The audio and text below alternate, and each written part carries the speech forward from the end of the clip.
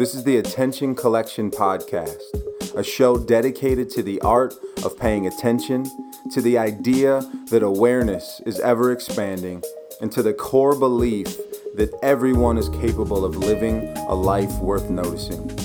I'm Anthony Garcia. So there's this old story from the Buddhist tradition, and as the story goes, the Buddha is on a 3-day journey. And he's with a fellow traveler, but unfortunately, this traveler is kind of a bully. And so for 3 days straight, whenever the Buddha opens his mouth to say anything, the traveler just immediately lunges back with insults and disparaging comments. 3 days in a row, non-stop judgment and anger. And at the end of these 3 days, this traveler looks at the Buddha with a confused, kind of shameful look on his face and asks, "How is it that you are able to be so loving and kind when all I've done for the last 3 days is dishonor and offend you?" And the Buddha pauses, looks the traveler right in the eyes and asks this question.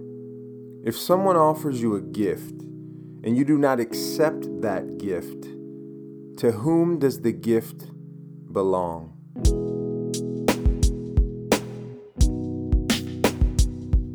This story is simple, but like every good story, it's profound on a number of levels.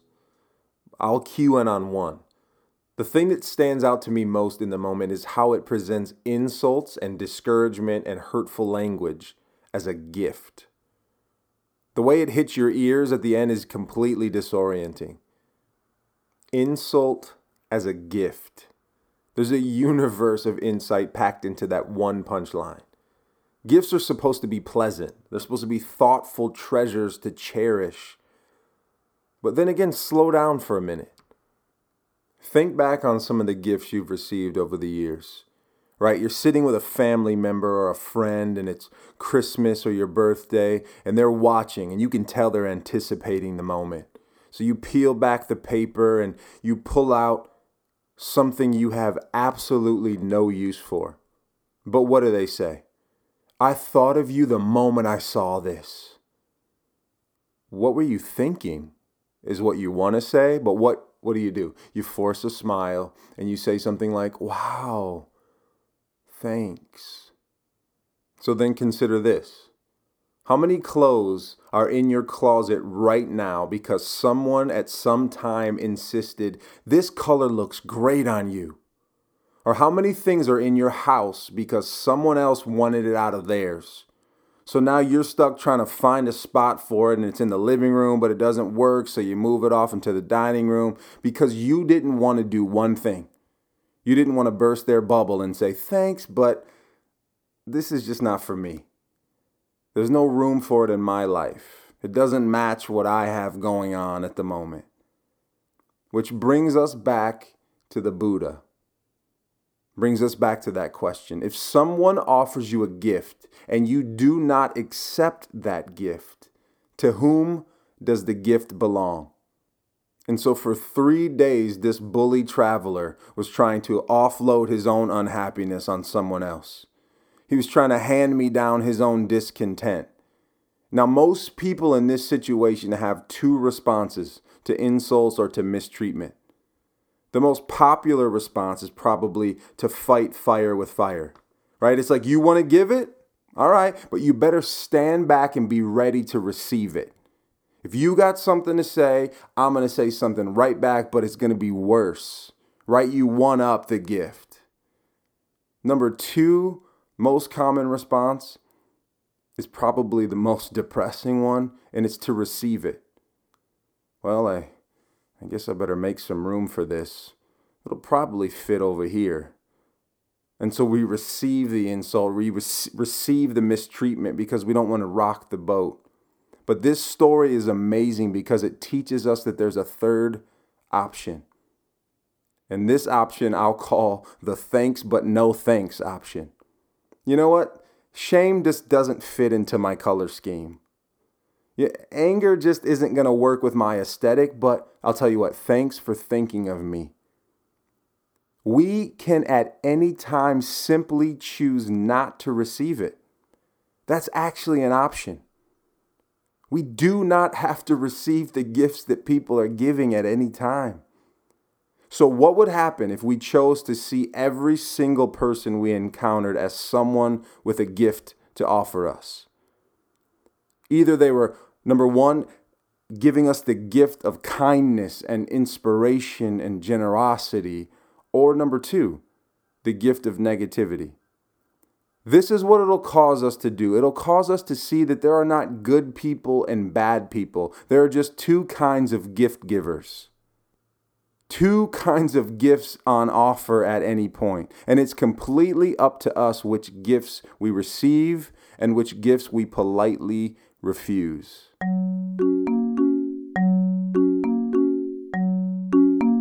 When we operate through this lens, that everybody we encounter is a gift giver, we can live on two planes, right? Because for the generous gift givers, when we respond in kind, they will feel fulfilled and they'll feel affirmed. But on the flip side, when we encounter the negative givers, we can give them something as well. When you take their gifts out of circulation, when you simply refuse to accept them, it forces the negative gift givers to take a look at what they're actually handing out. Because if I can offload my anger, if I can give you my frustration, and especially if you respond, now my gift has merit.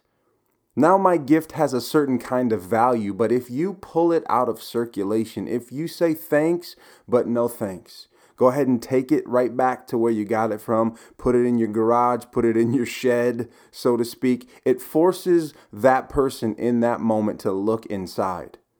It forces them to take a look at what they're handing out, because we so often don't do that. And so in that moment, it's an invitation into growth.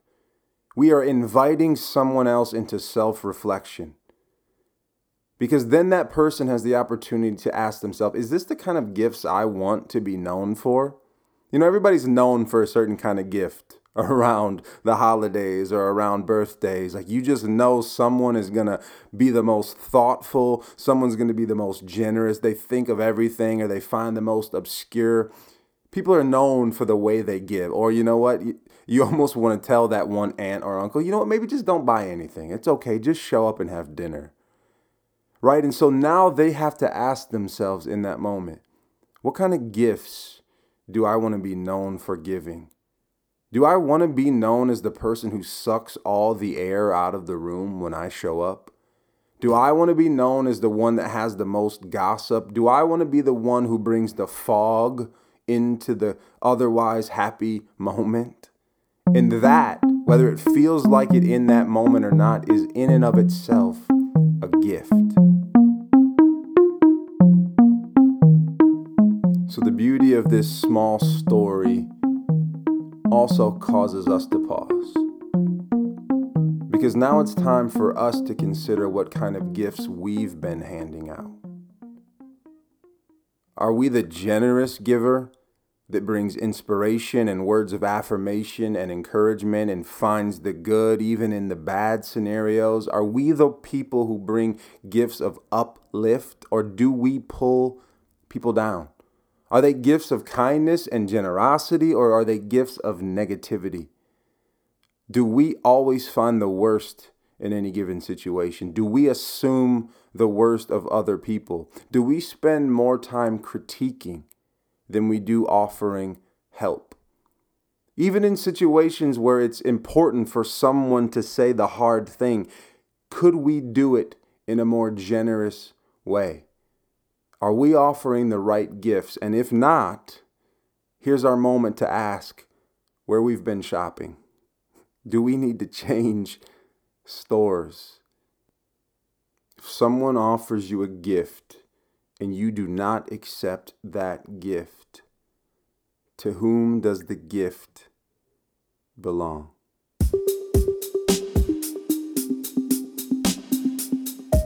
So now you have to ask yourself a question.